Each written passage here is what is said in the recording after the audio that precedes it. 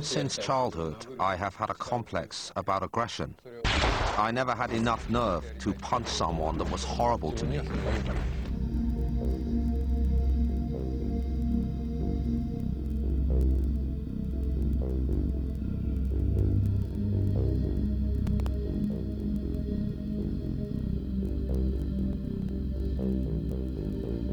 Sisyphean samurai souls, steel-faced scientists, secret agents and suppressed Soviet spacemen, all in this 20th Midnight video, with your hosts, me, Jim Hall. And me, Phil Walsh. Tonight, Takashi Miike tells us of a restless warrior doomed to wander eternity, slicing and dicing through the ages in 2005's Izo. FBI man Elliot Gould wonders if he should have kept the receipt when a US boffin returning from behind the Iron Curtain shows up with a flashy new metal head in 1973's Who?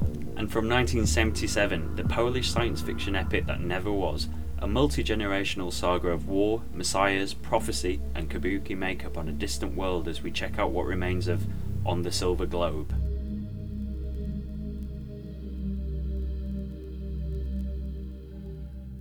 Show 20. We're back. Kaboom. Yeah, sounds like a while.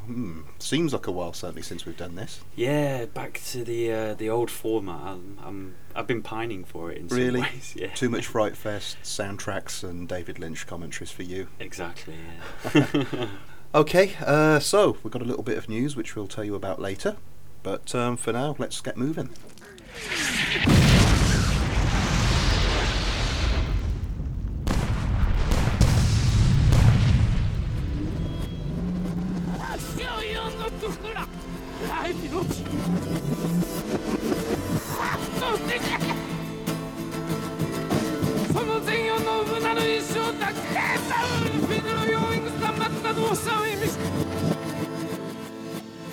So, you're going to make a spiritual epic based on the life of a genuine 19th century samurai.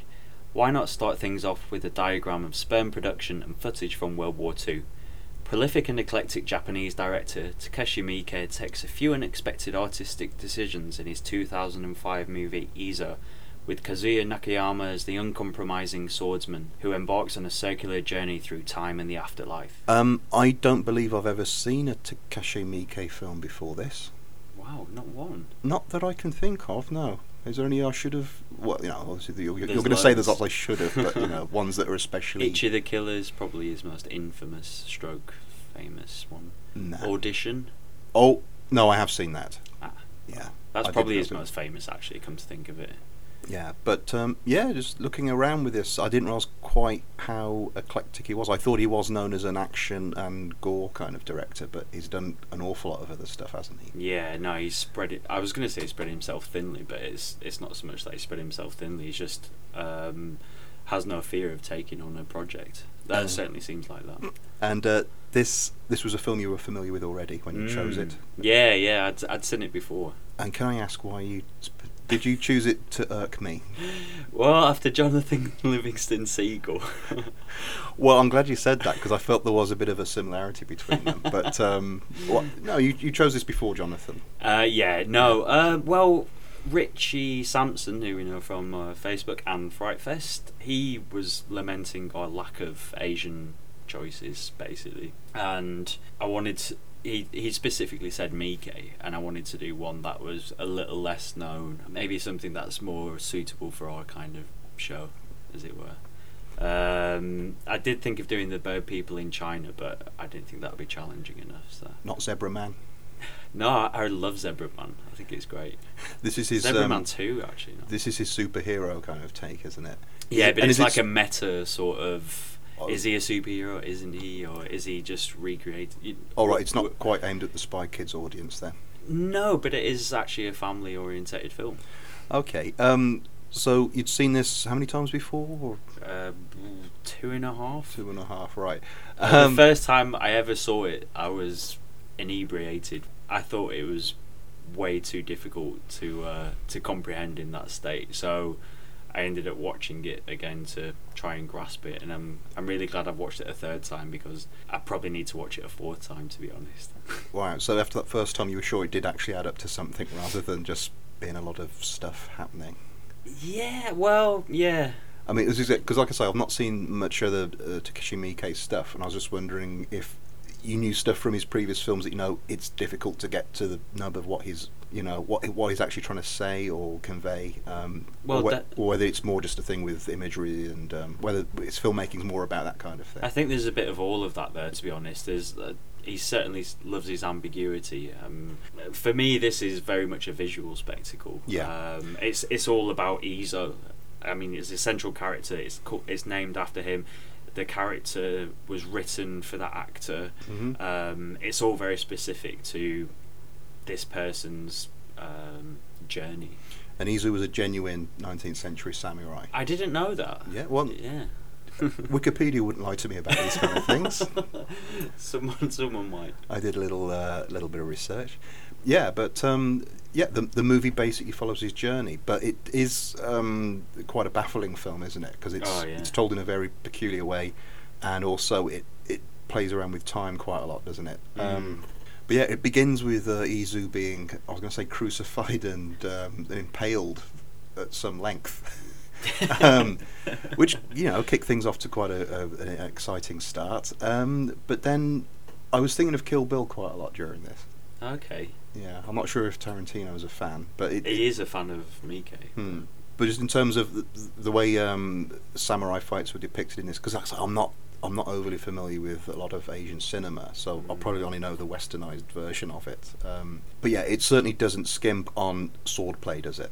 No, but I mean, the character is a samurai. He is, but an initial criticism I've had of this is there didn't seem to be much else beside that. I was thinking there'd be occasional bursts of that kind of stuff, but with an awful lot of build-up, and you'd be introduced to various characters or obstacles he had to overcome.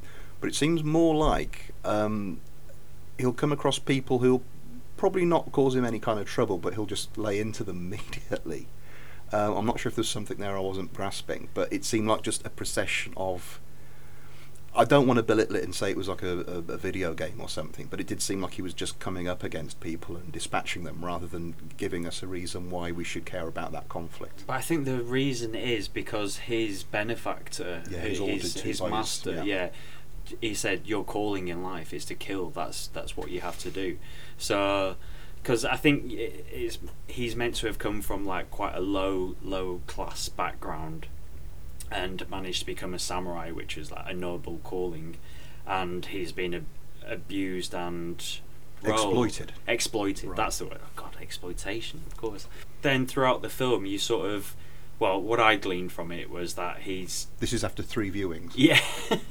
He can't get into heaven or hell. He's just trapped in purgatory, basically. There was a Flying Dutchman kind of element. Yeah. And his way of dealing with it is just killing everyone. It's like a sort of nihilistic outlook, I suppose. And then, without wanting to give the end away, there's an obvious thing that happens, which just... it certainly doesn't buoy the spirits, I don't think, because I thought this was wrapped up with a lot of Buddhism and this idea of reincarnation, and you keep coming back and having to advance yourself to get off the circle of life, the kind of wheel of time or whatever it's called. Yeah, I get mixed up with that bloody awful sci-fi. No, it is the Wheel of Time. Wheel of Time, because it's written in the Tibetan Book of the Dead. Yeah. About it. But yeah, this. The thing for me is you've watched this 3 times and still find it a little incomprehensible. And it's not just that there are peculiar images and things happening, it's actually the groundwork of what's meant to be happening. Because like I say, it was unsatisfying for me because it just seemed like a bunch of elegant deaths which didn't mean anything to me after a while, and actually got quite dull and didn't endear me to him as a character. Because people would come up and try and explain things to him, and they'd just be spliced in half, or you just get that whole hose spray of blood thing going on. But yeah, I think that definitely was the point of it. Was he was a Flying Dutchman or a Sisyphus character who's just got this eternal kind of. He's stuck in the material world. Because that's another thing. He'll kill people, but then he'll get killed himself, and then he'll be back again, or he'll not even drop dead. You just think, well, what's the point to all this then? And I've got to say, I was before sitting down to watch it, I did just check the running time, and I got confused. I thought it was 182 minutes rather than 128, and I thought, oh my God. And so as I was going through this, I thought, man, because like I say, it seems very repetitive, and there's little to really engage me about it. I just thought, man, is it just going to be 3 hours of this? And it did seem to be getting increasingly desperate as it flipped from kind of presumably feudal Japan to modern day Japan, and there were the odd scenes where he'd, rather than being confronted by other samurai, he'd be confronted by lawyers. Yeah, there's anachronisms, isn't there, running throughout it? Very deliberate ones. Yeah. And like we mentioned, it begins with this diagram of, it's like an old high school hygiene film of Spone production. An awful lot of stuff about the Japanese involvement in the Second World War. I'm not quite sure to what avail, whether it's just something about eternal violence or... Yeah, I think that it's quite an obvious metaphor for obviously how the writer, who is more famous, I can't remember his name, he's more famous for writing Yakuza films, so he's obviously no stranger to writing about violence and stuff. And yeah, it probably stems from that, and the you mentioned that conception diagrams and the World War II footage, and they just seem to me just very obvious metaphors for like the state of the nation. Too obvious?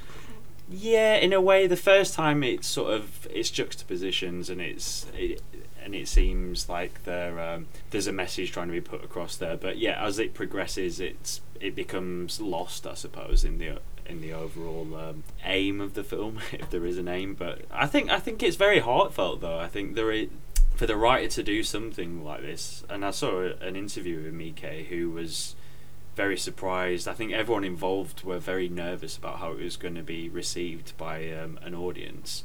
Rightly so. I mean, it's challenging, but I don't know. Was it a letdown or? I wasn't sure what I was expecting. I think I was hoping for quite a. If I say conventional, that sounds like the wrong word, but I wanted a genuine samurai. Oh, like Zatoichi or something. Possibly, I've not seen that. Oh, but, right. Okay. But I don't know. It's probably quite telling that I did look up the running time before watching this and got it wrong. But I didn't realise it was made as recently as 2005. So it was quite pleasant when there's a scene early on which is obviously could only really be done with digital effects, which involves his mother. And to watch that and think, wow. And it was because we spend quite a lot of time on this show kind of poking fun at CGI effects, but I think they were used brilliantly throughout this. I don't want to sound like I got too much of a downer on this, because there were things I really loved about it. It did have great images in it, great photography, and that was, again, it's kind of why I felt a bit disappointed this wasn't a more conventional, or what I imagine a conventional samurai or martial arts film might be like, which wasn't just a load of, is it called heroic bloodshed? I'm not sure that whole genre, or chop socky, but to have an awful lot of reflection. And there are beautiful moments when he just wanders off into a lake, and there's a beautiful scene, I don't want to spoil at the end, which again involves CGI but with butterflies, the thing I'm talking about. Yeah.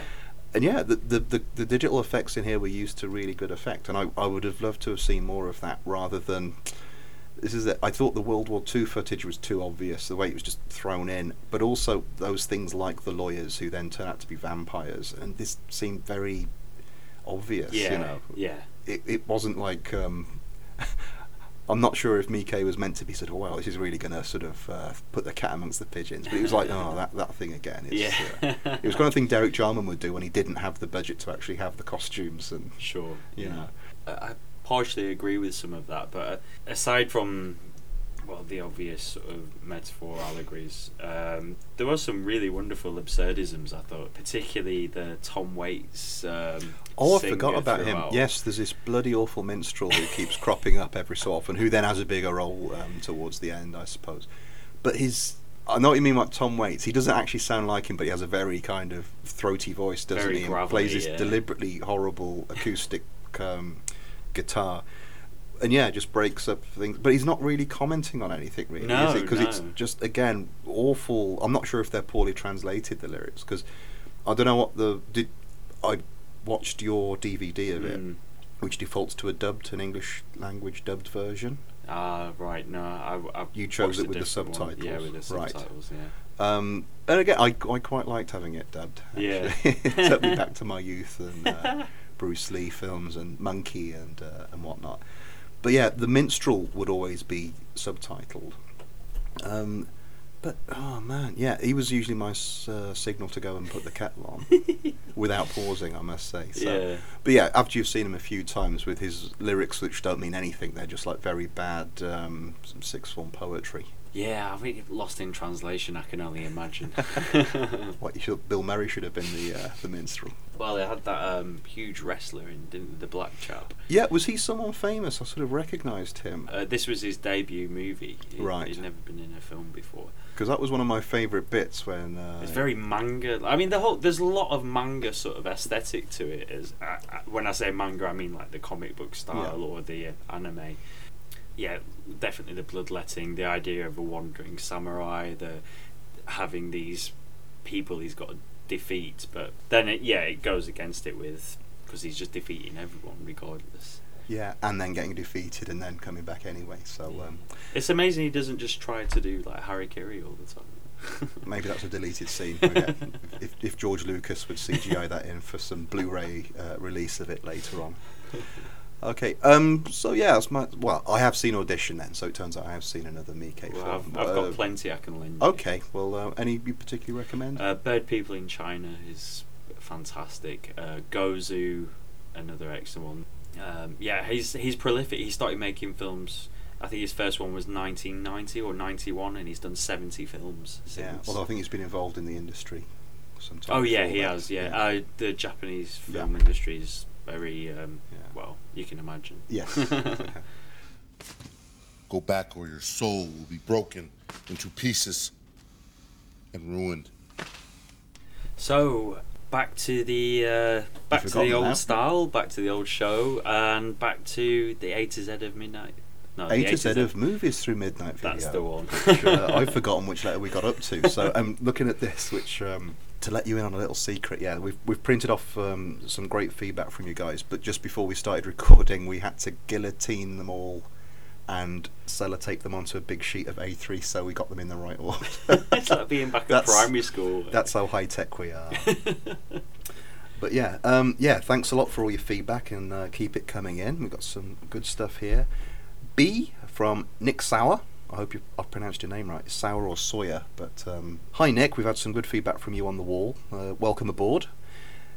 Just thought of another B. That will be Ben Barenholtz, who was responsible for starting the Midnight Movie Venue in America and went on to support a number of independent film directors like John Waters, George Romero and David Lynch.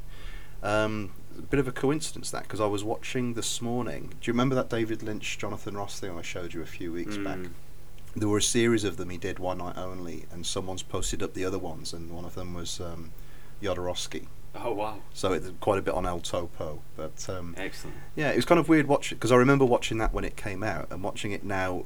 There's a fair bit on El Topo. Tusk, just a few stills.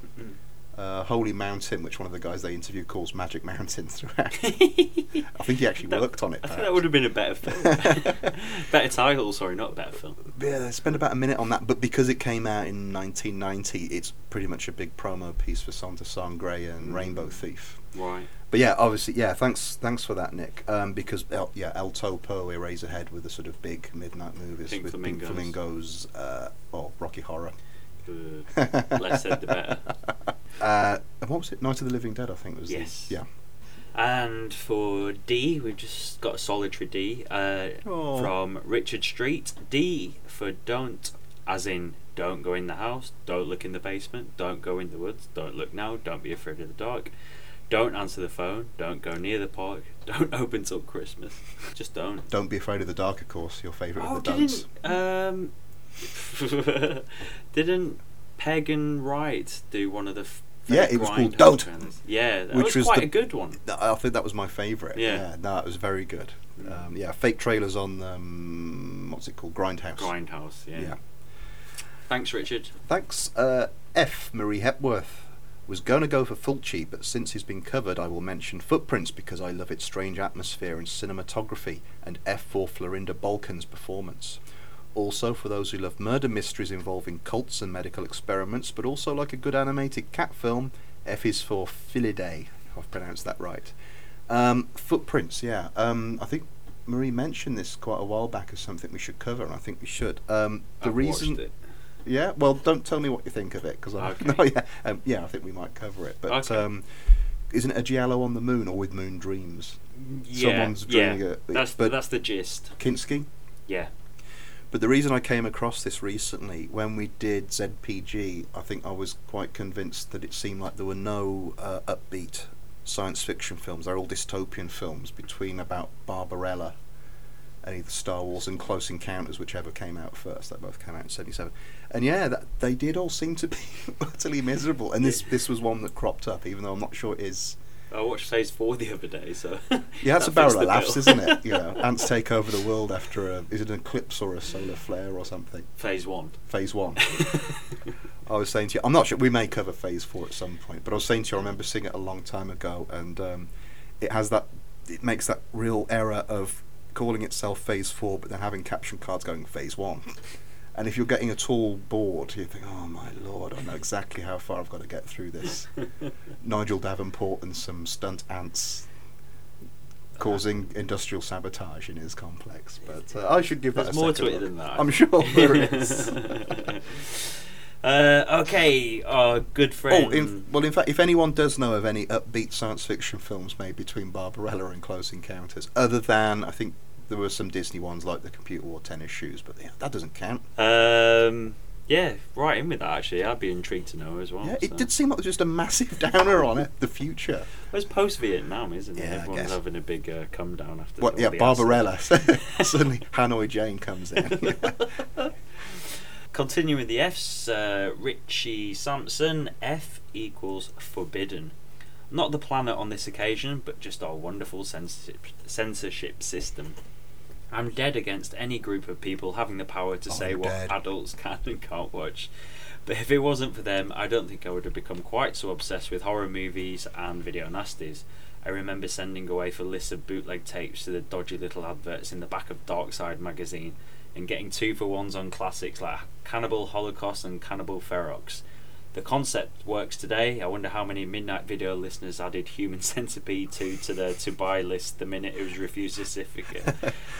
Bang on the money there. I mean, I was... it was only a year ago, Serbian film was... is it Serbian film or Serbian movie? Film, I think. It was like, it can't be seen, and so instantly you want to watch it. And I don't know, it builds up the hype, doesn't it? It does, it's that thing of... it builds up your expectation of what you're going to see, and in the end it can be a bit biggest letdown of I'm going to go mad if I watch this film kind of. God, you put me on the spot now. Cannibal Ferox? No, because I Zombie Flesh Eaters? Clockwork Orange? No, I really like that. I like all the cannibal ones. They sort of did the They business. merge into a big stew of... Zombie Flesh Eaters, maybe. I don't know. All right. Before the end of the show, I want a definitive answer from I'll you. think. from your I'll think of ass. something whilst we're doing other things. Okay. Also from Rich Sampson, G is for Goonies. I'm probably opening myself up to a world of hurt here. But back when I was a nipper, there were a few kids' films that went into darker territory than anything Pixar or Disney could entertain. Hostel. Sorry. What? Pixar's Hostel? No. I've just thought of it. It's Hostel. That was the one that had a biggest big letdown. build-up. And I read a Daily Mail review of it. what were you reading Daily Mail for? This would be Because Christopher Tucky, probably. Yeah, it was. It was a 2-page spread, and it just sounded like the most depraved film I'd ever come across. And yeah, I was bored to tears. Yeah. So that's my biggest letdown. Even though it wasn't banned, but No, but when Christopher Tucky doesn't like something. Yeah. But anyway, back to Rich Sampson with his... Sorry, Rich. Yeah. The Goonies was a great example of this, i.e. darker children's films, with Sloth who genuinely looked quite hideous and numerous mouldy corpses. It was like a gateway drug into more hardcore horror. P.S. I'd also stick The Burbs into this category. Really underrated movie. Yeah, I really like The Burbs. I remember, is that Bruce Dern? Yes. Yeah, I've not seen it for a while. It's Joe Dante. Yeah. Yes, it was one of those. It's good. Even Off-kilter. Hanks is... It was Hanks before he Bearable. went serious, before he got AIDS. before he did Gump. Yeah, Gump and Gump Philadelphia. I nearly called it The Silent I nearly called it Adventure. Philadelphia Story as well. Okay, thanks, Rich. And we've got F from Mark Bloomfield, almost in conjunction with Forbidden. Fulci, I haven't seen his earlier stuff aside from Lizard in a Woman's Skin, which is a nice giallo, but the trilogy of The City of the Living Dead, The Beyond, and The House by the Cemetery are all worth a look and pretty unlike anything else out there. And he was presumably the first person to include a zombie fighting a shark in a film. Yeah, well, The first, after all, was Imitators. yeah, 100% there all the way. Gates of Hell trilogy I really like. The House by the Cemetery I've grown to love. It's become one of my favourite horror films. His Giallis, are brilliant, amongst the best I've seen. So yeah, long live Fulci. Well, he's dead, but you know, long live the dead His Fulci. rotting corpse from beyond. Sorry, and he also says Fright Fest. I'm not sure anything else needs to be said, but I don't think you could have an A to Z of Film Through Midnight video without it. No, good call. Timely. F from Richard Street. F is for Franco. That'll be, is it Jess or Yeah. Jesus Jesus. Franco. More quantity than quality, but there are a few oddly interesting movies in his enormous back catalogue. I need to check a few out. I think I possibly have seen one at some point, but I can't think which one. It's a bit like Paul Naschy. They're all retitled and... Dracula. He did Dracula, didn't he? What, the Dracula? he did A Dracula. another I'd Dracula. love him to do a film called A Dracula. One of the Dracula. Okay. Phil McGee, he's come in with another F. I'd just like to add to the... Through the door now. I'd just like to add to the Forbidden Post.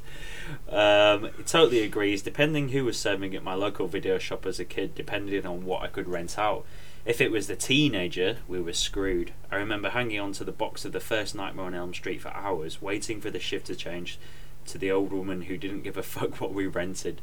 At the time, if you had the box, then you had the video, as they only had the one copy. If they were a classy video shop, maybe two. I'd love it if amongst all those horror films like I Know What You Did Last Summer and things, there was one called The Old Woman Who Didn't Give a Fuck. It's true though, there was always those kind of people who worked in the shops who you could get one over on them. Absolutely. H from Marie Hepworth again. Have to go with Herzog also, since he's my favourite director. He's been making films since before I was born and is still going strong and strange as ever. Also mentions for Hitchcock and Haneke. It seems H is a popular letter amongst my favourite directors. I'm just going through a Hitchcock box set at the moment. Nice. Vertigo was a bit dull. I like Vertigo. Yeah, good music. It's no Rear Window, but it's good. What is? No, that's in the box as well. I wanted to see Vertigo first. Okay, get it out of the way. Well, no, because it does. When we covered it on the soundtrack, so I remember saying, it's not my favourite because I've seen it once before. But I suppose this goes back to one of the earlier posts we had. It has such a reputation as being his best film, as if people are quite sniffy about Psycho because it has too much reputation for being controversial. But I wanted to get that first. Although it's kind of I don't want to go about it too much. The box set might be one people are familiar with, but it has an awful lot of. It's an odd selection. It seems like half of them are good, and then it has all of that dross he did at the end of his career. What did I watch recently? Is it Dial M for Murder? Yeah, I know that was on TV recently, but I've not seen that. That's not in the box set. Yeah. Really, really, really enjoyed that. I think my biggest letdown with Hitchcock has been Spellbound.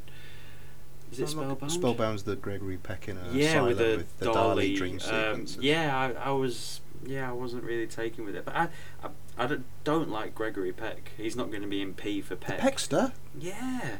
Isn't he the everyman? Yeah, that's exactly what he is. What was it? My friend Colin the other day was saying he'd watched To Kill a Mockingbird. I remember I was saying this to you down the pub the other day. Yeah. But he said it seemed like a demo for Halloween. Towards the end, it seemed to have an awful lot of the same things going on in it. Boo, Radley. Indeed. I'm going to nip back to G for Phil here. So G for Gore. Oh, sellotape them on in the wrong order. Yeah, well, we can get over this. I had to stick to the classic Day of the Dead. It's just relentless and that is a really good story. The overall feel of the movie oozes depression as would fit the situation the characters are in, bouncing off of each other in a wee box under the ground. But every a septic tank. A wee box. Yes. But every kill was a masterclass in classy gore. Choke on 'em obviously being a favourite. I'm not so keen on splatter stuff, but this was the high point for me on hardcore gore mainstream. I think that was the last film. When it came out, that was probably the last time I watched a film and just thought, I have no idea how that was done. It just seemed like... I don't know what watching it now is like, but at the time you couldn't... Because this was before digital effects. There were scenes, particularly like a head on its side, a severed head, that you just thought, how was that done? And apparently it was just a real head, but they had really tilted the guy's, like really strapped his head down at an uncomfortable angle. That's my favourite one as well. But yeah, that's definitely my favourite of the three. I won't say it now, but someone's going to mention a film that's coming up quite soon, which I think does gore like no other. Just on that subject, I did watch Eraserhead the other day for various reasons, and that, given that's how low budget that is, the baby in that really did turn my stomach, especially the finale with it. And yet how that was done, I'm not, because it obviously is a model, but it's too good. The reflex on the swallow and the eyes, and there's so much going on with its head. Its nostrils are flaring and the eyes are moving. You think, given how cheap the rest of this film is, I'm not sure how this was done. Okay, on H, Rich Sampson again. Hello, H. Head explosions. Rather than blather on about this, I'll just include 3 of my highlights in cranial eruption. The proposition, the exploding Aborigine head actually had me out of my seat and applauding. I'm not sure if anyone else was in the cinema at the time. The Fly, maybe 2, I can't remember. I think it is The Fly 2, Rich. There's a cracking bit where someone gets squashed underneath an elevator. Cracking. Yes. And Scanners. Can't talk about head explosions without mentioning this film. Concentrate, concentrate, concentrate, and kablamo! Yeah, head trauma is always a winner, isn't it? Well, I do remember Scanners was on TV, and my friend Cam said his parents just turned over to it from some other... I think it may have been when party conference time was on, and they had the sound off and just assumed this was Newsnight or something. And yeah, there. Kablamo. Brilliant. H, from Mark Bloomfield. Having read his gems on Godard and Ferrari yesterday, I should just mention that I think it was on... There's another blog called Isle of Cinema. Oh, yeah. And they did directors' beefs with other directors, and Godard and Ferrari got a bit of a hit by Herzog. So that's what this is in reference to. I feel Herzog deserves a mention here. Aguirre blew me the way the first time I saw it, and he seems to be as maverick now as ever, and he had Nick Cage in his Bad Lieutenant film. Surely a bonus point in the Midnight Video stakes. Yes, massive bonus point there. H is also for Hitchcock, of course. Not sure there's anything to say about him that hasn't already been said. And H is also for horror, without which I wouldn't have been to Fright Fest, found the Mondo Movie Podcast from there, and subsequently ended up here. Wow, the cycle of life. Yeah, it's the buildings Roman. He's like easy.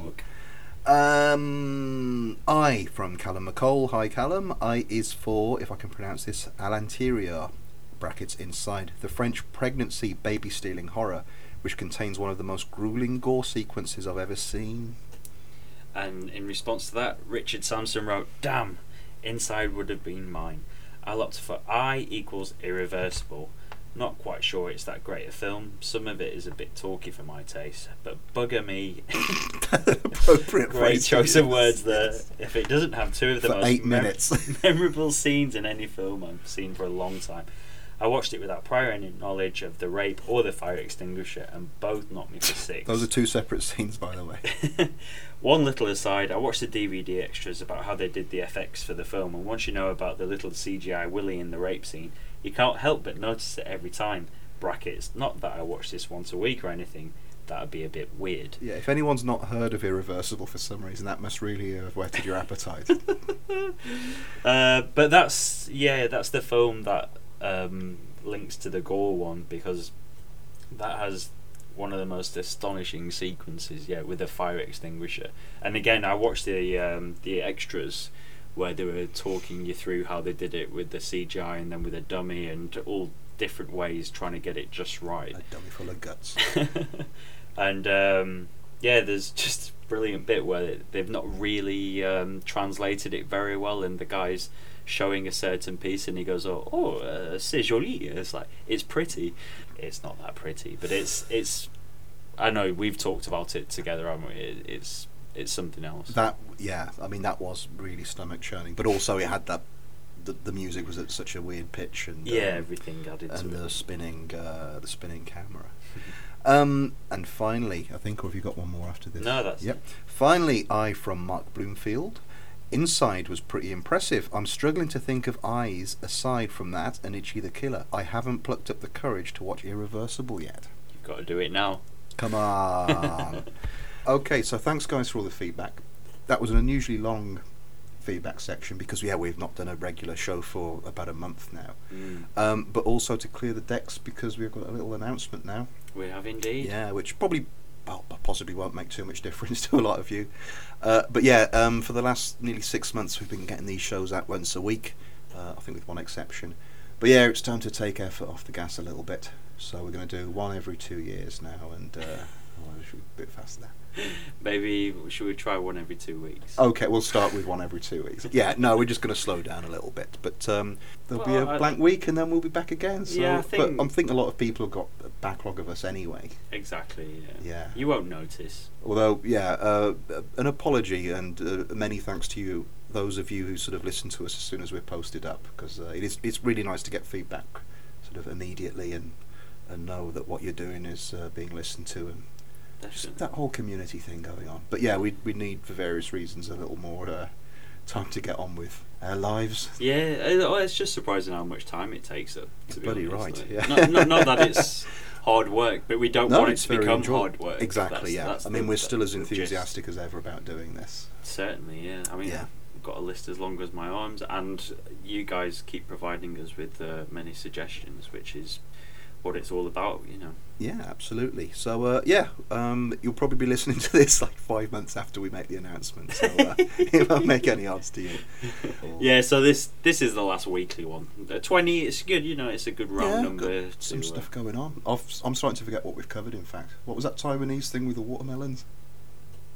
Wayward Cloud. Ah, you got me. And if I make a wrong decision, my friend, all our kids could end up snorting vodka and eating borscht with chopsticks. The James Bond movies and TV series The Avengers may have pushed the Cold War in some odd directions, but they'd be going some to come up with a plot as bizarre as 1973's Who?, in which no-nonsense Elliot Gould has a big problem when the US scientist he picks up from a Checkpoint Charlie-style exchange looks nothing like he used to, or indeed like anyone human at all. For having sustained heavy injuries in a motor accident, Dr. Lucas Martino returns to the West with no distinguishing marks beyond a metal head he certainly didn't used to have. Is this Martino, a Soviet agent, or someone else entirely? And does even the robot-faced mystery man know the true answer? So, I'd like to just start off with a big thank you to Mick, who I don't know your surname, sorry, but I do converse with you on Twitter now and again, and you've got very good taste in films. So good, in fact, that you recorded this off ITV4, a number of years ago. This was in response to when we covered Silent Partner, and I think I mentioned that this was a film I'd seen and was curious to see again, but isn't available as far as I can tell. There's a Spanish version which is about 20 quid, and I don't know if I'm trying to think what Who is in Spanish. Yeah, it's just called Who. All right, because it does have various other titles. It was redone as Robo-Man? Robo-Man, possibly in connection with RoboCop. Just after RoboCop came out. Was it Man with a Steel Face or Man with a Steel Head or something? But yeah, I was. That was fantastic to get this through the post. So very pleased. To get to see it again.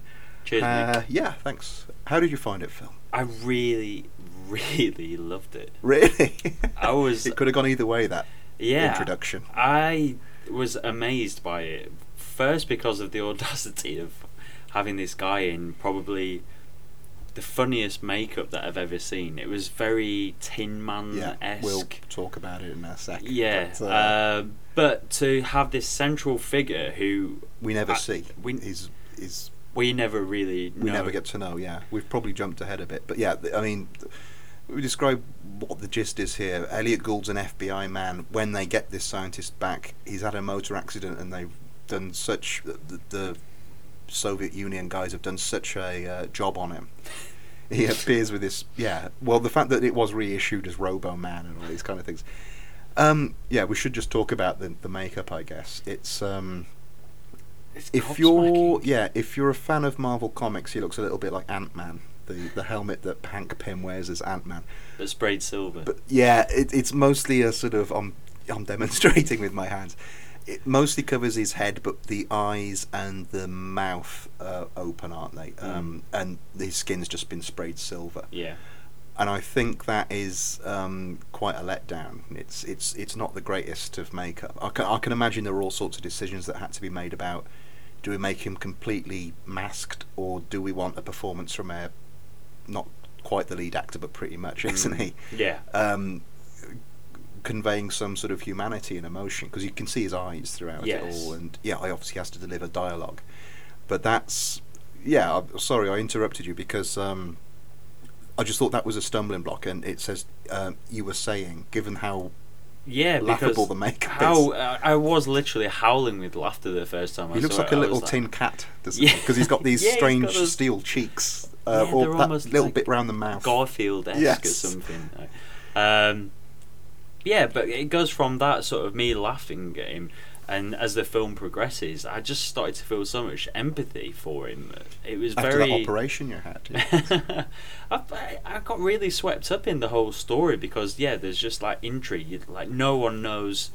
I mean, you as the viewer aren't really, you don't know. You're getting these flashbacks which kind of confirm it 1 minute, and then they like dash it the next minute, and then just build that mystery throughout. Because although those flashbacks sort of tail off towards the hour mark, which it sort of dipped down a bit for me then. Yeah, I mean, they are carrying on right till the last couple of minutes, which is something I don't remember from when I first watched it. I remember that finale, which we won't really discuss, being its own coda, whereas even during that last conversation, they're playing a game with you, the filmmakers. Elliot Gould, who's one of my new favourite actors, I think, after again, as with Silent Partner, not playing a likeable character by any stretch, is he? Except in this, is an FBI man, so he's meant to be quite no nonsense. And as soon as this Checkpoint Charlie thing happens at the beginning, and people start I think Martino says, "Oh, it's great to be back in the West" or something, and some of the other FBI guys are chatting with him, and Elliot Gould's like, Martino's just saying what's expected of him. I'm sure he's very tired, and you don't need to know anything else. And I think this is quite a brave thing to do, isn't it? Because Gould at this point had done MASH, I think. His star was on the rise. And yet to cast him as someone so unlikable,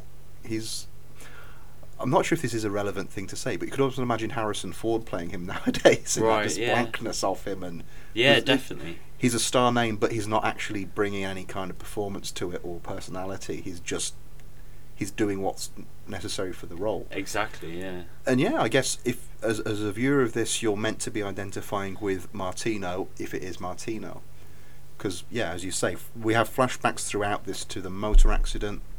And then I think it's meant to be 6 months, isn't it, where Martino is being reconstructed by Soviet scientists, and Trevor Howard is in it as this sort of spy master, military head, Russian.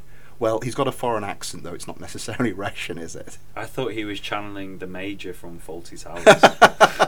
Yes. He has that very red-nosed, ruffled sort of... Well, he was notoriously a bit of a drinker, but Howard and Gould, I can imagine them signing up for the script and thinking they were getting... I'm not even sure if John le Carre was on the scene at this point, but he would have been, Smoke came in from the cold and stuff. You can imagine them thinking, yes, we've got a real Cold War thriller going, and then seeing this man with the tin cat makeup and thinking, especially Howard, who was notoriously drunk all the time, sort of wondering what he'd let himself in for. But that's a curious thing, because the other Jack Gold movie we've seen recently was The Medusa Touch, which again told most of its story in flashback because the lead was in a hospital bed with his head caved in. Just a coincidence, I'm sure, but... It does make for unusual sort of storytelling, doesn't it? Yeah, and I really piecing like together it. I like it because it's well, not so much because of the ambiguity. Ambiguity. Yeah. Not so much because of the ambiguity, but it's just an interesting way of telling. It's very literary. Fuck, You should have had that extra beer. Yeah. No, you deserved it. You've had a tough time getting here today. I like the way that you can bring that to the screen sometimes, which is kind of lost nowadays.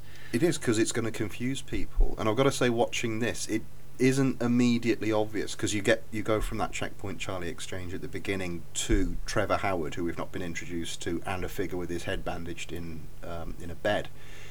You can figure it out quite quickly, and especially when this keeps happening, what's going on. But it's not like they don't use harp music and a wobbly effect or anything. It's a cut. No, it's a cut. It could be something that's happening concurrently.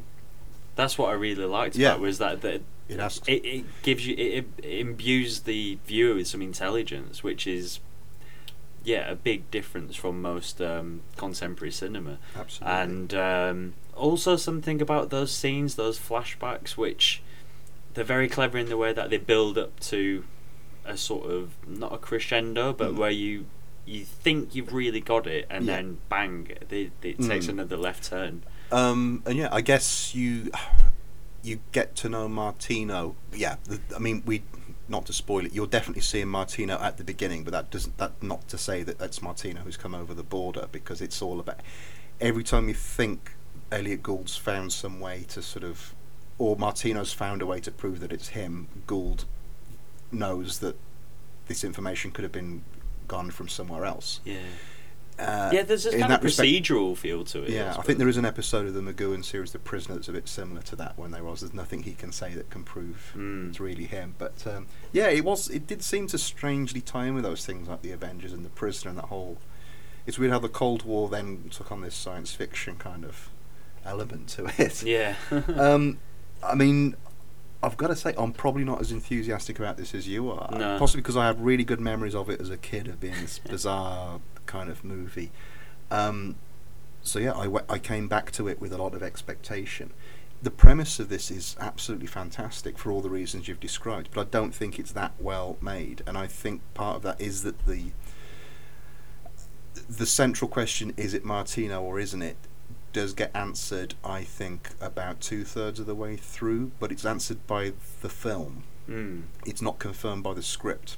And so, like I say, right up until the last scene, there's still these flashbacks happening, suggesting that it could still be either of them. But I think there's a point, I'm not sure whether to mention, well, I will, it's when Martino, or is it, meets an ex-girlfriend of his. Yes. I think at that point you can kind of tell from things the films are doing whether it genuinely is him or not. Right. And I think it seems a bit redundant to then have all this other stuff going on. I wouldn't have minded if the film had done something else then. Okay. And another big criticism I have of it, which I think I may have read... I think it may have been in... I think Time Out or Leonard Maltin has this listed in there. They do mention how awful the car chase sequence is. I've written down. Terrible speeded up car chase. Well, my problem with it wasn't so much the execution of the car pointless. chase. It was the cheesy music really made it seem like a 70s cop show. And it took it out of this, is it him, is it not? And then it seemed like halfway, because it is at about 50 minutes into this 90-minute film, they decide to have this action sequence, which is done with da-da-da-da-da-da kind of music.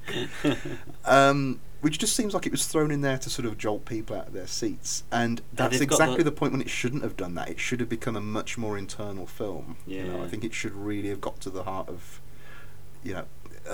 maybe Martino questioning his own identity, whoever it is. Am I him? Am I not? I don't know. I don't have my head rebuilt out of tin. But I actually, for me, like first time viewing of it, I felt that pretty much throughout. I felt that me as the viewer was more in his headspace than we were with either the Russians or the Americans. Yeah, he's a pawn. His own confusion. Whoever he is a pawn. Yeah. Even if he's a definitely. a Ringo. Yeah. Yeah. Not Ringo. But yeah, no, we are in his headspace kind of literally for a lot of the film, because a lot of flashbacks are done from a point of view thing. We never get to see... I have not written his name now. Is it Joseph Bover, I think, was the actor playing? Yes. Yeah. We never get to see him as Martino. We get point of view shots of him as a child, and as a young man, and as a boyfriend. And you can understand why that's done, but it gets quite tiresome quite quickly, I think. It kind of it really illustrates the limits of the film, I think. Once you've decided, once you've made that decision, you have to stick with it. I think it does limit it somewhat. I suppose it didn't feel that way to me, because those sequences were often very short anyway. They were, I suppose, they were like exposition points, and it didn't overly worry me. I did want to actually say, not to just jump off that, but there you go ahead. There's very much a Philip K. Dick feel I had throughout. obviously there's the whole paranoia situation around them. The Cold War had that up anyway, but everything had this sort of slight undercurrent of, humor's not the right word, but there's something... Black humour, yeah. Well, yeah, very, very dark. Almost imperceptible sometimes. Yeah. But yeah, just this protagonist, even his name, Martino. He's a bit like, I thought a bit like Martian. What's his first name? Lucas. Lucas Martino. It sounds very like Dick, sort of. Oh, right. Dick-like, I think. Yeah. I mean, it's probably one of the more straighter names, I suppose. Who knows how much of him was replaced with metal? Yeah, but that sort of this, like you said before, porn. But someone who's obviously at the behest of someone else, but he doesn't know why, and he's confused about his situation, and which is why I'm not going to reveal the ending, but I really love that finale, and that was something that stuck with me 20 odd years after watching it, thinking that's such a great resolution to it. Yeah. So I was kind of disappointed watching it again that it still had these flashbacks and is it him? Is it not? Is it him? Is it not?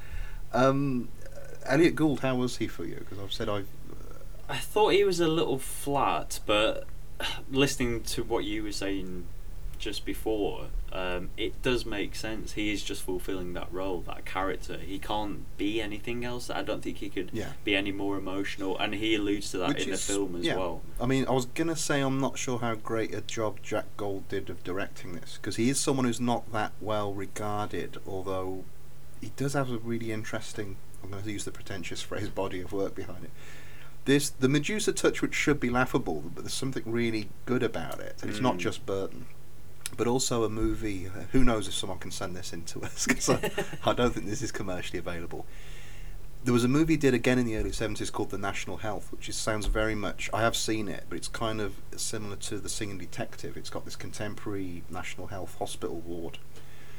But it goes into these kind of fantasy sequences with all of those characters in some kind of very over-the-top medical soap opera. But it has people like Jim Dale from the Carry On movies and Colin Blakey, and I think Lynn Redgrave and Clive Swift, who I think people know from Keeping Up Appearances. But I remember that having loads of quite dark humour in it, and I mean, I'll be curious to see that again. It's another sort of very reminiscent of Lindsay Anderson kind of thing. Yeah. But anyway, sorry. The point I was going to make was having got hold of Elliot Gould, who, as I said, must have been a big star at this point, and then make that decision of no, I'm going to make the guy with the metal face. The story is about him. We need to concentrate on him, and Gould is merely a heavy. He's fulfilling that role. His role is actually to bring his name to this and give it some kudos. And yet it's an unknown film now, ironically. And even on Wikipedia, there's no entry on it. There's that list of Elliot Gould and Jack Gold films, and that's in the cursed red writing. So such a shame. Maybe we should probably... maybe I'll do an entry for it. Yeah. I've never tried entering anything on Wikipedia, but... and if anyone wants to watch it or is keen to watch it after listening to this, just email me and I'll get it out there. We'll find a copy for you. Yes. Well, absolutely. Nice. I think it should be watched. Even though the lead does look like a Mexican wrestler. One more thing to mention about it. Bruce Bower crops up, doesn't he? The famous. Yeah, Miller. He plays the character Miller briefly, the government guy. If you don't know the name, Bruce Fawlty Bower Towers. is Fawlty Towers in the Waldorf Salad, and is it the start of Empire Strikes Back? Yes. Death Mark's a difficult thing to live with. Yeah. So no, I mean I think it's quite flawed, but a brilliant idea, and highly recommended from you. Highly recommend. I don't want to go into silly superlatives, but definitely one of the better films I've seen of the last. Better than Jonathan Livingston Seagull. Marginally. Yeah. Are you looking for the tin By man a wing. inside you? Are you looking for the 6 million ruble man inside you? Like it or not, Rogers, I still have rights. You have no rights anywhere. The United States Constitution was not made for metal men. So I've been thinking independently of Jim, which I do sometimes. Curse you. Maybe we know there's some people out there who listen to the show who live in London or around, that we could all meet up for a drink in a chinwag at some point. One drink. One really big, massive One drink. massive pint. Bring a straw. Yes. in a central London Sam Smith's pub, because Definitely Sam Smith's, because it's not cheap and cheerful. reasonably priced beer. Absolutely. We're just putting it out there for the time being and getting people's interest peaked. Because it was great meeting some of you guys at Fright Fest. Although highlight. I can imagine a lot of you probably didn't want to spend huge amounts of cash to go and watch Night in the Woods, for instance. But yeah, no, it would be great if anyone's up for that. So we're thinking of, I've forgotten the date now, was it the 8th? Yeah, October 22nd. Yeah, around then. We're just putting out there. I mean, it'd be nice to hear if you're up for it. Then we can we'll definitely confirm it at the next one. But I think it'd be fun. Just be nice for you guys to meet each other, and I'd like to see some people again anyway. So. Yeah, no, definitely. So yeah, we're mentioning that now, and we'll definitely put something on Facebook and the blog. So sure. Yeah. Cool. And we're going to carry on. Other things to. Have we? What else have we got? Oh, just a reminder that Midnight Video T-shirts they're still available. Basically, I mean, if anyone visits the blog or the website as it's called, there's a big banner at the top of it, which if you click on that, it gives you a link to all the details of how to obtain one. They've been proving quite popular, which is cool. Especially because of you modelling them. Apparently. Yeah, you and your Terminator look with your shades. Have we run short on small sizes? Surprisingly, we've got one small left. So I'm pleased about this, because we were wondering how many of each size to come up with, and we assumed that all of our our listeners would be bountiful. But we've got a lot of slight folk out there. Svelte. Yeah. So yeah, T-shirts still available, and we've got some more A to Zs to get through. Yeah, although please do keep your A to Zs coming in. Yeah, I'll probably push this a lot more than we have done recently, obviously because of the other shows. A great contributor and someone that we met at Fright Fest, Giles Edwards, who has an absolutely amazing short film which I put up on our Facebook page, along with Benito Robincini, who I know listens, and Dave Averse. All these people I met, and these are kind of Twitter names that I'm saying here, but check out our Facebook page. They've got really extraordinary short films. Neon Killer. You mean this because you're pointing your pen at the microphone? My pen's going crazy. You're like you're at a UN conference. They are superb. After the ones that we watched at Fright Fest this year, I mean, these are old ones. They've shown these at previous Fright Fest, but they're just out there. They're in another world. Yeah, but better than the stuff we saw at Fright Fest this year. A million times better. Short film. Oh, we didn't watch all of the short films. No, so that's not to say there was some good one. On a par with some of the good trailers we saw though, from the 70s. Yes. Swedish Wife Club. What was it? The Swedish Wife Swapping Club or something? Remember that one? No, I don't think I saw that one. Yes, you did. It was before The Woman. There was one called Linda that was an Exorcist rip-off. Yeah. I don't. The Swedish Wife Swap Club. I'm sure. Man, the whole thing's just. It's a month back now, nearly, isn't it? It's all just lost in the mists of time. But yes, Giles Edwards. Giles Edwards. C is for Christmas in July. Light, fluffy, inconsequential perhaps, but Dick Powell's indefatigable charm as a man who preemptively and mistakenly started spending the winnings of a logo writing competition, which he enters with the worst logo you've ever heard, makes this understated Preston Sturgis gem. D is for Dark Passage, the best Bogart has ever been, a rollicking, menacing tale of vengeance and retribution from Delmer Davis, with a terrific opening act told entirely from Bogart's first-person point of view. This isn't the one when Bogart's in the Klan? I don't know. There's apparently one when Humphrey Bogart's a member of the KKK. I'm going to have to track it down. But is that your favourite? I've not seen Giles? It, but that's... I'm asking Giles, though. Well, there you go. Maybe that's a bit of D.W. Griffiths as well. Yes, we should explain, what we've got here is they're all from Giles Edwards and Rich Wells, so we're going to be reading them out sort of in tandem. Swapping and swapping. Rich Wells, designer of our fabulous T-shirts. Ooh, and winner of the Deviant. Oh yes. It's via Deviant Art, but it's a poster competition. Yes, he did a fantastic one for a 30s kind of mock gangster werewolf movie, Winter's Howl. Which, and I've done. Yes, congratulations, Rich. again, I've done links via Facebook and maybe on Twitter, but I think I might put that on the website because, yeah, sterling work. Absolutely. So, from Rich Wells, E is for Eyeball, a window to the soul apparently, but a sure bet for some squirmtastic screen violence. From Unshanan Duelo to Zombie Flesh Eaters, it's the one thing guaranteed to have me grimacing. That and Compound Fractures. You can file that under C. This week I watched Mask of Satan by Mario Bava, or Black Sundays it's known, with Barbara Steele. I love the fact that the way to dispatch a witch in that is to hammer a nail through her eyeball.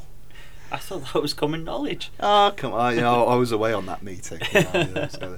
But have you seen that yet? I know you've got the Bava box sets. Yeah. But, well, I gave you one. yeah, going back to sort of unexpected gore, given this was made about 1960, it looks beautiful. It's like a Hammer or a Roger Corman, Edgar Allan Poe thing, that kind of Victoriana. But in black and white, it looks beautiful. But I can tell you about it because it will still, I think, make you jump when it happens. There's just a really unexpected gore scene when the witch version of Barbara Steele's body isn't quite complete. But yeah, it was. I really quite enjoyed that. I'm looking forward to getting through the rest of them. In fact, that and the Hitchcock box set, I'm going to try and do them. I'm dovetailing my fingers concurrently. Yeah, I'm going to try and do the two masters together. Yeah, well, I'm hoping because we're moving the show fortnightly, it'll mean I'll be able to watch more films, other films, which means I might be able to write about them on my very neglected blog. Yeah, you've still not completed your the thing is, your alphabet. You've got to about U or V or something. I've got X, Y, Z to do. Yeah, and I've X, I think once you got to Vampire's Kiss, Les Yeux Sans Visage and Zombies of Sugar Hill. You next? Yeah, E is for The Exorcist 3, for one of the top 5 greatest shock moments in all of horror. I can't agree enough. I only watched this for the first time the other day. Well, I say the other day, a few weeks ago. Which Legion, Peter Blatty directed. directed. No, I've seen it. I'm trying to think what the shock moment is. You can't say because it is unbelievable. I'll just say Nurse. Yeah. Well, you say you can't say it. That used to be on the title sequence to Mariella Frostrup's Video View in about 1990. They were very pleased to get that shot in. And, well, hopefully no one's going to know. Wow, going back to her first show, because I saw Exorcist 3 after being a big fan of Ninth Configuration. This was the only other film Blatty directed, wasn't it? Yes. So I had high hopes for it, and it... Oh, really? I was should give it another really look. blown away by it. It was fantastic. And Giles actually piqued my interest even further because the last half hour apparently is totally different from what Blatty wanted to do. They had to put an exorcism in there to please the studios. And yeah, the original idea was totally different. You can read about it online, and I can't remember who the studio is, but they're denying any existence of it. Yeah, because that would have been out, I think, summer 1990, about the same time as Dick Tracy and Wild at Heart. So, what a year! What a summer of blockbusters. Me next. Yep. Yeah, F. This is from Rich Wells. F is for Female Prisoner Scorpion, as in the super freaking cool Pinky film series. The first two in particular are Japanese exploitation par excellence, all gaudy colour and fever dream storytelling. Amazing soundtracks too. Well, I'll be watching all 3 of those next week at Cigarette Burn's All-Nighter. Yes, which we were hoping to do a special for, but time, our old enemy. Yeah, we didn't get we were going to review all 3 of the films that were going to be on there, but we just haven't had the time, I'm afraid. Unfortunately, we've been supplying you with other treats. Metal Man, Ezo, and big finale. I'm looking forward to that as part of the Scholar Forever season. Now, F is for, this from Giles, F is for Force of Evil. Caustic, dazzlingly dark and oppressive noir from Abraham Polonsky and a never better John Garfield. Not familiar with that at all. No, I've not heard of it, but well, Joel said we've picked up some films that he's never heard of, so he's obviously got one back at us now. Yeah. Okay, G is for Gross, if that's pronounced correctly. Caroloi Gross, poster artist extraordinaire, back when hand-painted designs were the only option available. Responsible for some of my favourite posters, including all of those from the early Universal Monster Cycle, Frankenstein, Bride of Frankenstein, The Mummy, The Invisible Man, the list goes on. An underappreciated master of art. I may be speaking out of turn. I think that probably goes back to Rich's entry in winning entry in that competition, because that's so striking when you look at all the entries in their photoshopped, and his was this clearly hand drawn with the coat of sodium light on their faces. It really looked quite eye catching.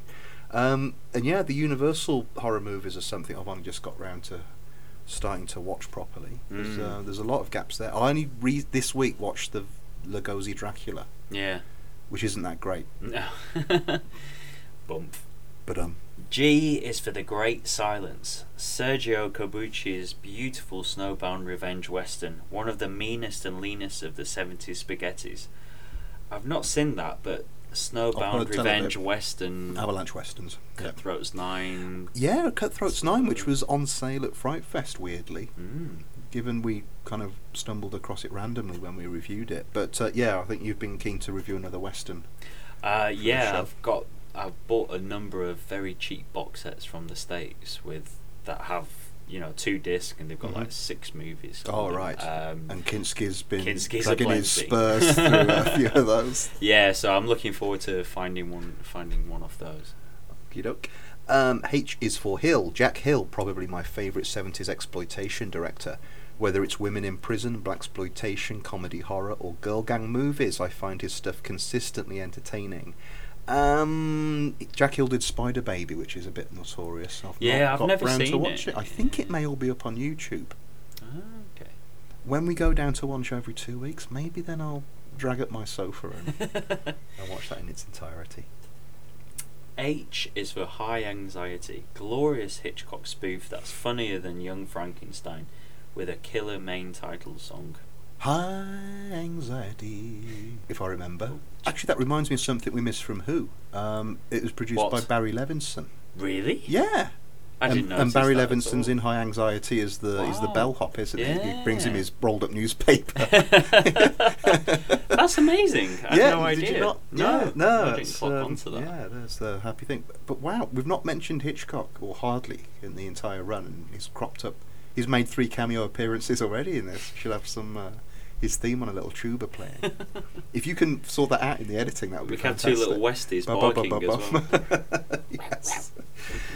And finally from Rich, I is for IMDb. It's a shame the message boards are notorious for their childish dreck, but as a simple reference tool it's pretty indispensable. That said, I found it a pain in the ass trying to search for films by year for the 70 movie challenge. Needs a bit of a design overhaul, I reckon. Yeah, I mean, I do go to it, but Wikipedia is generally the one I always go to. Especially if this goes out after our review of Who goes up. Yeah. If it doesn't, just ignore that. No. Yeah, IMDb can be a bit tricky. There's certain times I've looked up actors or directors and I'm convinced they've just collated 2 people with the same name and not really bothered. Yeah, there is some fascinating stuff to be found at like the trivia sections, which often turn up some little gems. But yeah, no, it's good. I like the, and it's really old. It was started like 1991 or something like that. I think quite 92. Possibly. I mean, I remember when we started the A to Z through Midnight Video, A to Z of Movies through Midnight Video. I mentioned Cinemania. It was a CD-ROM which quickly got superseded by IMDb. But yeah, it's I suppose it's one of those things because anyone can put anything they want on IMDb. I don't think it's centrally organised, is it? It's not. Like I think it's like Wikipedia, isn't it? It's all just people aware. Put their own information on. So, Full but of yeah, adverts. no, I absolutely echo what Rich has got to say there. It's going back to Cinemania. It's so great when I'm old enough to remember when there were films you'd hear of and could never find any information on, and now you can at least get some inkling of stuff. Yeah.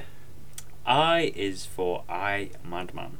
Terrifically entertaining DTV thriller from the director of The Gate and winner of Best Name of a Horror Director Ever, Tibor Takacs, about a rogue undead author stroke mad scientist slicing and dicing friends of bookseller Jenny Wright to collect their body parts so he can reconstruct his disfigured face. Not heard of that one. I thought there was a Jekyll and Hyde one with Christopher Lee with the title. Not I, Monster, maybe that is. I Monster I've heard of. I've never heard I Mad One. IMDb. Reconstructing disfigured faces. Hey, come on. Visage. Or the equally acclaimed Horror Hospital with Michael Gough. Thanks to Rich and Giles. Thank you very much. In fact, I must admit, like, Giles sent us a complete A to Z because he's tied up with Max and Ruby, his lovely twins who we got to have. I got to have a peek at. Did you not see them? No, I very, very briefly got to meet Giles. It was another incident when I was hoping people would stick around, and I didn't organise my. That's because you were watching films. You should have been in the pub. No, I was in the pub. Oh right. I thought they were going to stick around. But yeah, lovely in the Flash Gordon and Stephen King t-shirts. Yeah, okay. Superb. So yeah, keep them coming in, A to Z's. We really appreciate it, and it's just so good to hear what you guys are into, what you like, and flummox us with it. We pass them all on to the authorities. To IMDb, and Amazon. You can make their choices.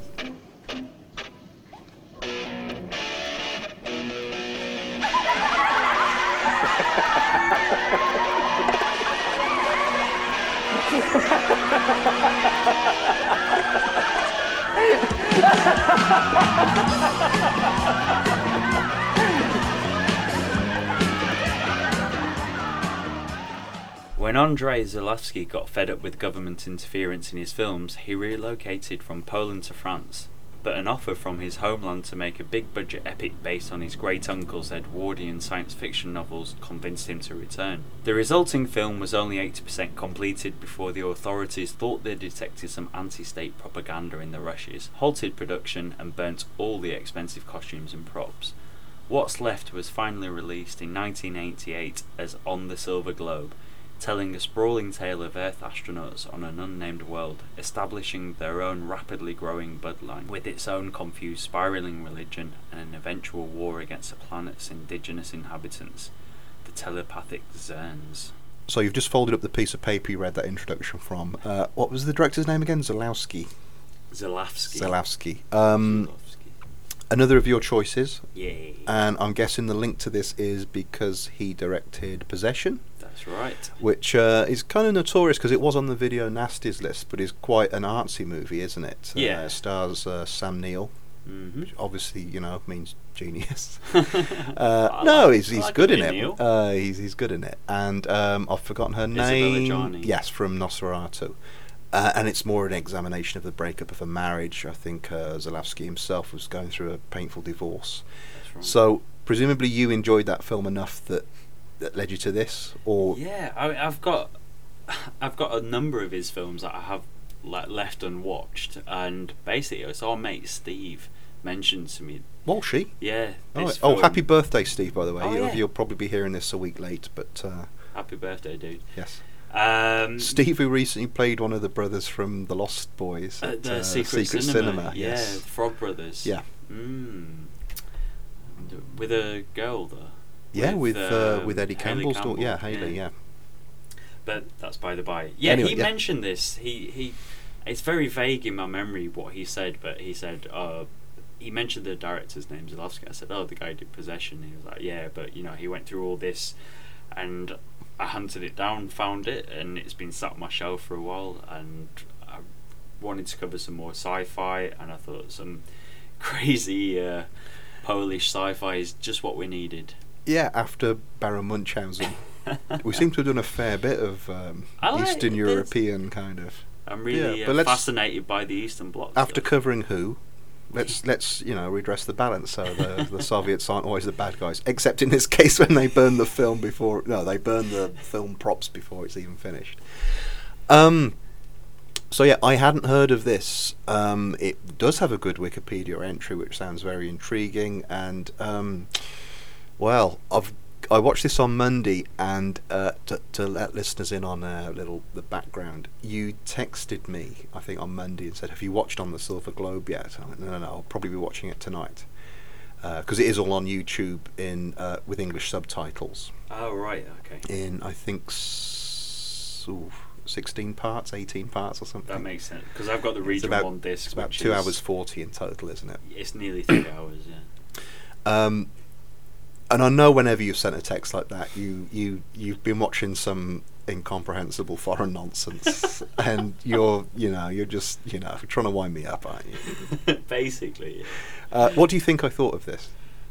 I would have thought that you'd have been really bored by it, ultimately, because of the length. But I think there must be a number of bits that would have been quite intriguing. It's probably the most frustrating film I can think of that I've ever seen. I was curious to see a Polish or Soviet science fiction, like a contemporary science fiction film. Yeah. It was made in 1977, although it does look more like a film from 1988, weirdly. One of the things I'll say right off is the imagery in this really reminded me of David Bowie's, I think it was David Mallet was the director, but David Bowie's video for Ashes to Ashes. Yeah. Specifically, it's all set on a beach. Seeming most of it, in the same way Doctor Who and Blake Seven was always filmed in a quarry, and Star Trek was always in some desert. Quarry in this as well. There's a bit of quarry, but it's mostly beach with lapping waves, but a wintry kind of beach, isn't it? Which has a great feel. It feels like the end of the world. It does always remind you of the end of Planet of the Apes, and I think the end of The Hitchhiker's Guide to the Galaxy as well, when they kind of sweep upon the raft. It's just a really well-used metaphor, isn't it? It's like it is, the end of something, the beginning of something. That it would suggest it was a cheap movie, and I guess on the grand scale it is. But for not to belittle it, for a Polish film, I'd imagine this must have really cost an astounding amount. I think it was extra because they filmed a lot of it, a portion of it in Mongolia. Yeah. So if you think, because it does look completely barren. I'll come out and say this. Even though I hate this kind of reviewing where it's this meets this. If I wanted to sell this, and I do want to get people curious about this film, because I think it's worth looking at. Famously, Jodorowsky was going to do Dune, and didn't. This is Werner Herzog's Dune. Yeah, brilliant. Do you think? Yeah. After watching Cobra Verde not long ago. Yeah, exactly. It's that kind of messiah figure comes in, and definitely again the beach kind of end of the world thing. But you can imagine this is a double edged thing. It's Herzog in that it's got that really unique look to it and approach. But also it's what you can imagine Herzog would have done if someone gave him money and the novel Dune and said adapt this, in that he'd probably pick out some themes that he quite enjoyed, but would completely disregard the plot and the characters. Yeah. This has the worst regard for actually conveying information to the audience I can really imagine. It's unparalleled. It's absolutely baffling isn't the word. You were kind of right to some extent. I started off watching this, and some of the notes I've got is obvious things which I'm going to dismiss now, but I'll read it anyway. Which, no, in terms of this is my thought process watching it. Camera work, very 80s pop promo, but I think that whole parallel with the David Bowie videos really sums that up. But that opening really seems to throw you into. It does that great thing with science fiction that it doesn't have a setup. Famously, Lynch's Dune starts with Virginia Madsen reeling off a load of babble, which works in a book, but doesn't work if you're staring at a screen with this.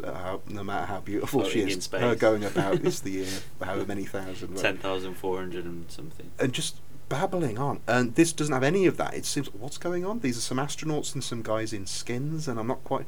They're going off somewhere. And I love being thrown in the deep end with that, and you're left to kind of unravel it yourself. But then it never really bothers. But even before that, though, it's even because the beginning is some guy who is like in Siberia or somewhere like that, riding a horse through the snow, delivering the message to the people on Earth. This is interesting. It's possible the version on YouTube's different to the one on your disc there. Ah, right. The opening of this for me, and it did have like a Film Calder Presents or whatever thing at the beginning.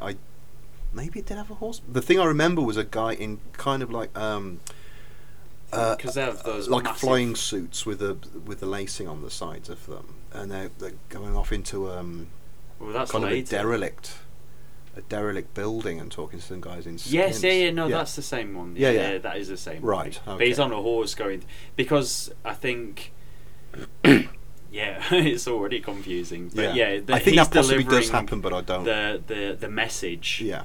From from the planet. Silver Globe, which the Silver Globe. this is probably going to be a long review because it's quite a complicated movie.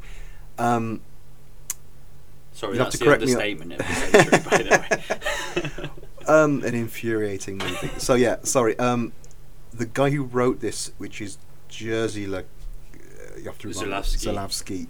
This was written around 1900, and it was a series of books called the Lunar Trilogy. So it was definitely set on the moon.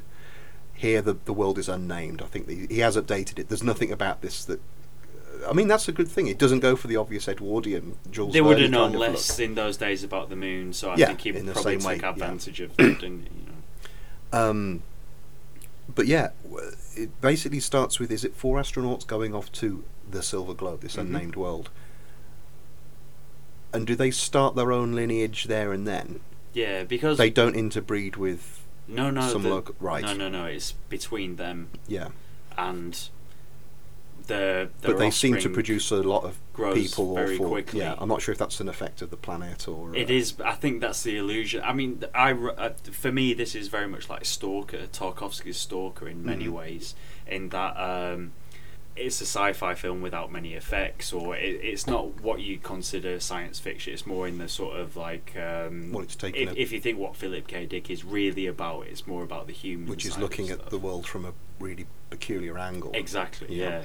And so you get this new race forming on the Silver Globe, for want of a better description. Yeah. It's never alluded to. Let's call it the planet. On the planet, and well, Who quickly generate their own kind of society, which is quite primitive, and a religion which is based around, because the astronauts die off quite quickly, don't they? But except for one called Jerzy. I'm not sure if he's in the book. That's possibly something the director's playing. But he becomes this ranting, I might be wrong, John the Baptist kind of figure who's off in the wilderness. And spends I an thought awful lot of time just... Methuselah kind Yeah, of, or Abraham, because or, he's so old and. Yes, because he quickly generates this... Well, Because I whilst think we're they watching all call it... him father, don't they? But he's seen as a prophet or a god-like figure. But, another infuriating thing with the film, you don't really get much dialogue between characters. You get people proclaiming things, and as with the Minstrel and Izu, it doesn't really add up to anything. I'm willing to accept the subtitling on this may not have been fantastic, but none of it really added up for me. To me, the dialogue is completely superfluous. For probably 80% of the time, it doesn't have any relation really to like story, or it's a lot of. I don't want to say mumbo jumbo, because obviously there's a lot of effort probably gone into it. I mean, this was he put a lot of effort into this film because spent he's gone 2 back years doing 10 the years script and to stuff. do it. Yeah, but like I was saying, you can imagine Herzog doing this and just ignoring the story and thinking, I love the look of this and the theme of it, and I'm not going to really. I don't need to bother with all this nonsense about a story and characters. It's true. Except that's I love brilliant. Herzog, obviously. Yeah. Yeah, damn it, I could imagine Kinski in this. He would have been absolutely fantastic. As the Messiah, as I forget what he's called. Either Jerzy, or is it Marek or Marek, Marek, the yeah. second generation guy who turns up. Because I suppose this has probably a completely unintentional parallel with Planet of the Apes. If the first astronaut is this Methuselah character, but he's recording himself, isn't he? Yeah. Or is he? Because there's a great bit which, like I was saying, when it just throws you in the deep end, I'm sure there was a subtitle piece of dialogue which says, "I'll converge their minds," as if he's actually taking memories out of people rather than just having a camcorder. There's some kind of technology going on there where they can actually feed people's memories into each other. I didn't pick up on that. But someone back on Earth picks this up. He comes to the planet and he's greeted by this generation that's been. This is Marek. Yeah, this is Marek. That's his chat show. He's greeted as a prophet kind of figure, isn't he? Yeah. But again, there's that weird play with time where you're not really sure of what's the length of time that's developed, and because the indigenous people, not the indigenous, but the people who have been spawned by the original astronauts. Yes, the Starship. You don't know how many generations on that has already been. No, or whether time does travel at a different rate on that world. But also something that's deeply unhelpful. is the fact that only 80% of this movie was made. So the gap between those bits. I mean, another note I've got down here, which now means nothing, is where are we? We're told that one of the astronauts dies, Thomas. This is quite early on. Yeah. Couldn't they have shown this, or would it have been a bit too dramatic? And now I realise they didn't get round to filming that. They couldn't. No. Because seriously, when it opens with the director saying only 4/5 of this film was made, I thought that was a conceit. I thought that was a little artistic thing from him. Yeah, same here. As if, well, we were never going to have the money to do this, or this is actually meant to be some record from the future, a bit like Michael Moorcock books have that kind of thing happen. And then towards the end you realise, actually, yes, because it doesn't end, does it? No. And these key chunks of it are missing, and you just get shots of what I imagine are contemporary Poland. Usually with people walking around a shopping centre or going up and down an escalator. Well, there's parts as well that is really reminded me of Water Rackets. The Greenaway. The Greenaway stuff, like early documentary of just sort of like flash zooming in on certain trees or the sunsets or whatever, and you've got Zulawski actually narrating what the script was, and yet taking place. There's a hell of a lot of plot there, isn't there? Loads, and you're thinking, ooh, whilst you're watching pensioners going down an escalator and saying that astronaut dies, this one finds the message that then he goes back and he's got to stop them in a war against the Tsar, who are these indigenous creatures with the one eye in the centre of their foreheads that they speak through, and you're thinking, and they look like crows. Yeah, it's like, what? Is it what? For the last hour, I've just watched people shouting at the sky. It's amazingly frustrating, but visually does great stuff, and again, infuriating stuff. That whole thing with frame remove, it looks like there's definitely a frame missing every so often. There's this kind of judder to it. Was there any point to that, or was it meant to be this camcorder effect or something? Was there a? I thought that was purposeful. I thought that was an artistic. So he's meant to be showing what the camcorder recording thing was. I think.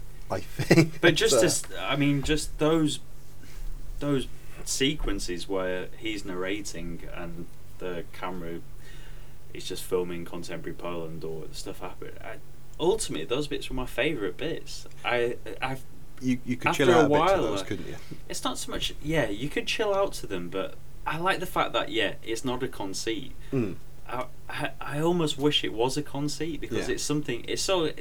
Well, it reminded me a bit of, not that I've seen the whole film, but I remember Alphaville, the Godard had things like that, where it was meant to be set in this futuristic world, but used contemporary Paris. But I thought that was really, it was jarring at first, and it was, you sort of believe that, he's just setting it up in this way, it's one of those, like, he's playing on us, and then you come to realise, no, especially at the end.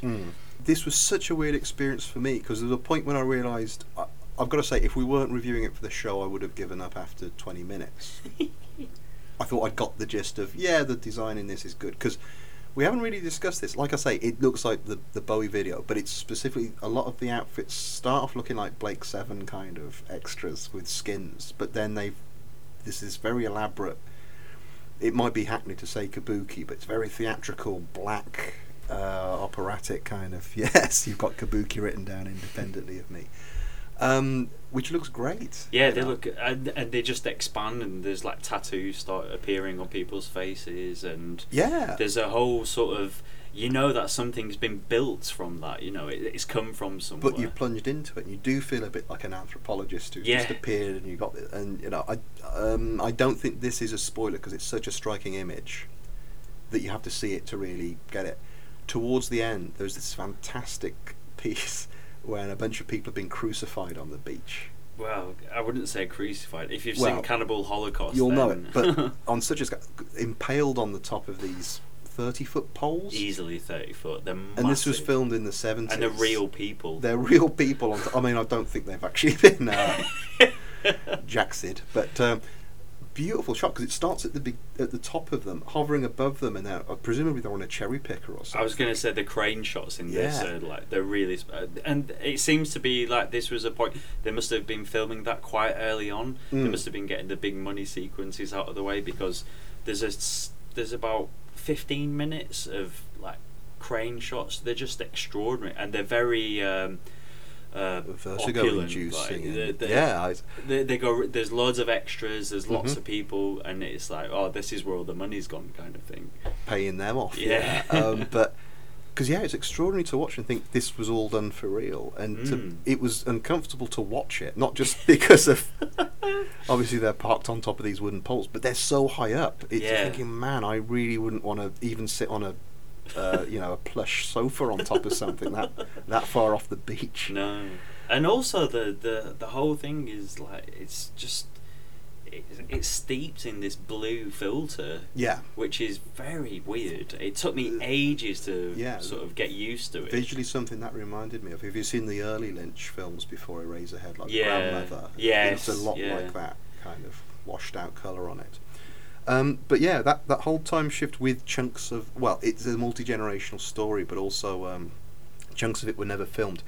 It does move on to something quite peculiar towards the end. And like I say, a baffling plot. Who's this woman who's a bit David Bowie-like with the fedora hat?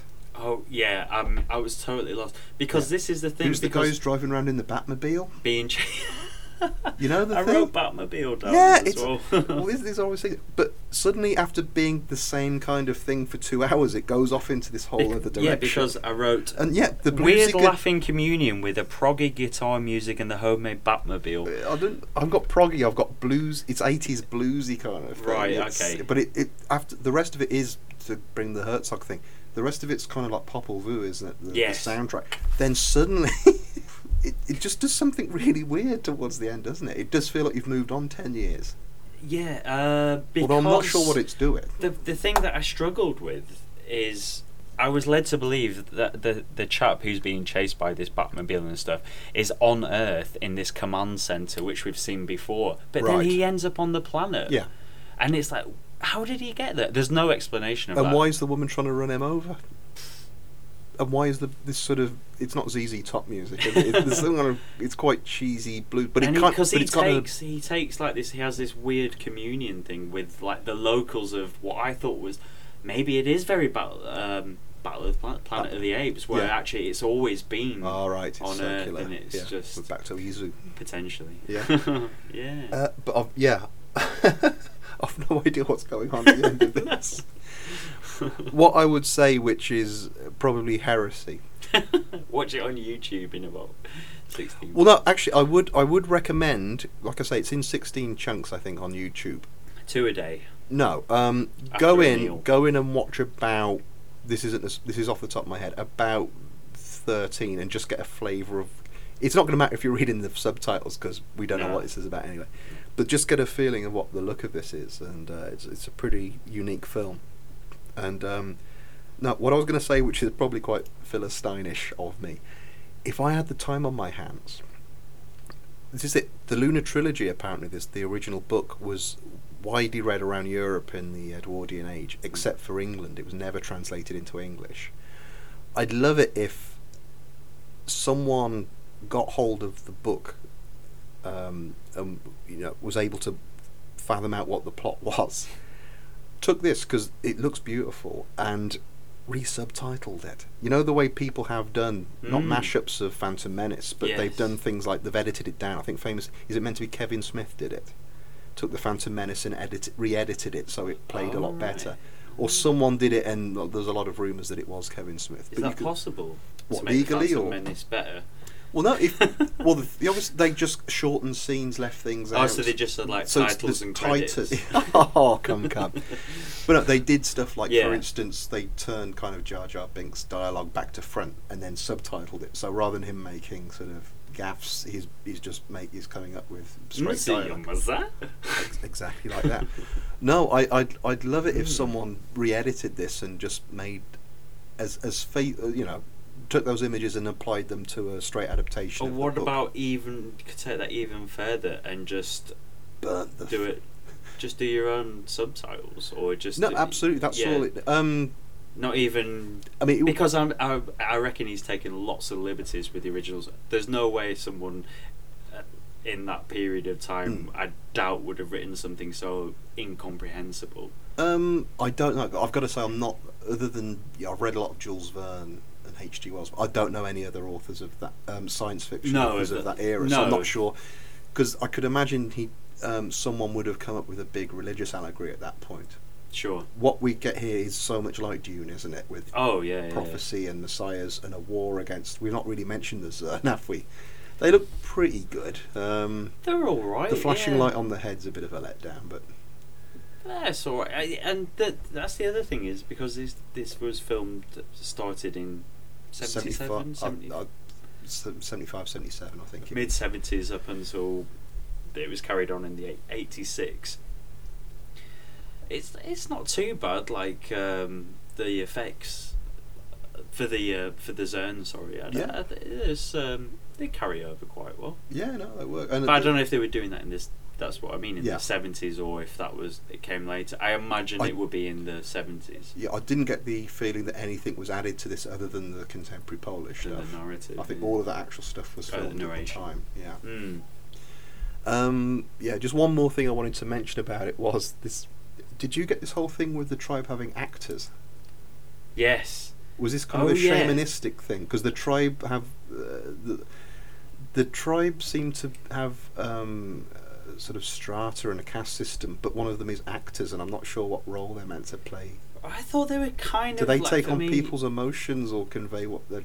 It was a bit like a Greek chorus in some ways, because there's shamanistic side because they were trying to they were playing roles of people who were in the larger tribe. Yeah. But also there was something a bit oracular about it. You know, they were predicting what's going to happen, or maybe they were just they were interpreting what the what's he called, Jersey had said previously. Oh, right. Because by the time you meet the actors is when Marek's gone there. Yeah. So this might be 1,000 years in their evolution, opposed to like 3 or 4. Or we're not really told. We're bloody well right. It's just something that you're left to try and figure out for yourself. And this is. Oh man, I recommend it in a way. You have to see it to believe it. Yeah, I would not believe it. I'm not. Well, I've made it clear. I think it's immensely frustrating, but I would recommend taking a look at it at least. And if I ever find myself unemployed for any great length of time, I might actually undertake that re-editing myself. Yes. I'm going to get you fired. Thank you very much.